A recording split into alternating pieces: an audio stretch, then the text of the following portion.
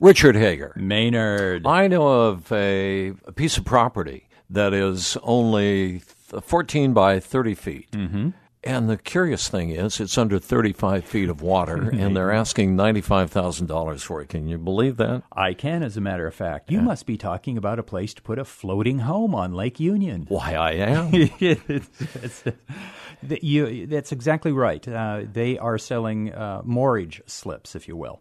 And these are a place that are not necessarily designed to park your boat. It is designed for you to build a house, have it floated onto a barge, and moor it at these places. So and that's Lake Union in Seattle. There aren't many cities where you can buy water.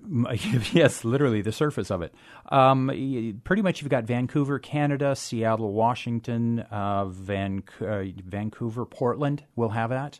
Along the Willamette and the Columbia River, and then you'll have down San Francisco, Sausalito area. That's about it where you can have houseboats these days. And that's a place where you tie it up to the pilings, you have water, sewer, electrical connections, and it's a permanent place to live. It's not a place to bring your sailboat in part. You can, but yeah, these are houses, and there's some nice houses on these places. And the availability of houseboats compared to something on land. Well, obviously, you were talking about that little small slice, 15 by 30 feet and things like that. They're very expensive. One has recently sold for close to $1 million, literally in the last 60 days here. So there is a demand for these houseboat sites. There are very few who are able to get around the rigorous government requirements and the things there. Because, again, you have to run sewer lines out to these houseboats, water lines. They have to be able to flex up and down as the lake levels move. Imagine your electricity. Oh, yeah, water doesn't mix. So they are more expensive. They are usually condominiumized. So you own your condo slip itself together with an undivided interest in, like, the pier that goes out. Roanoke Reef over on the east side of Lake Union would be a similar example of something like that.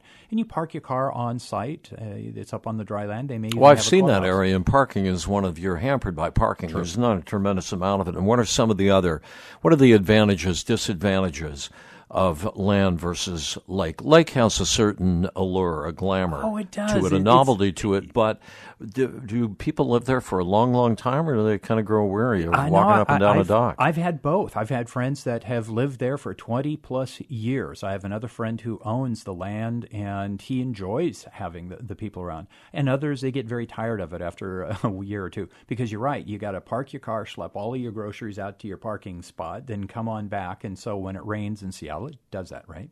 It's not as much fun. So the advantages of this is you're in the downtown core, you're quick access to everything, you're on the lake.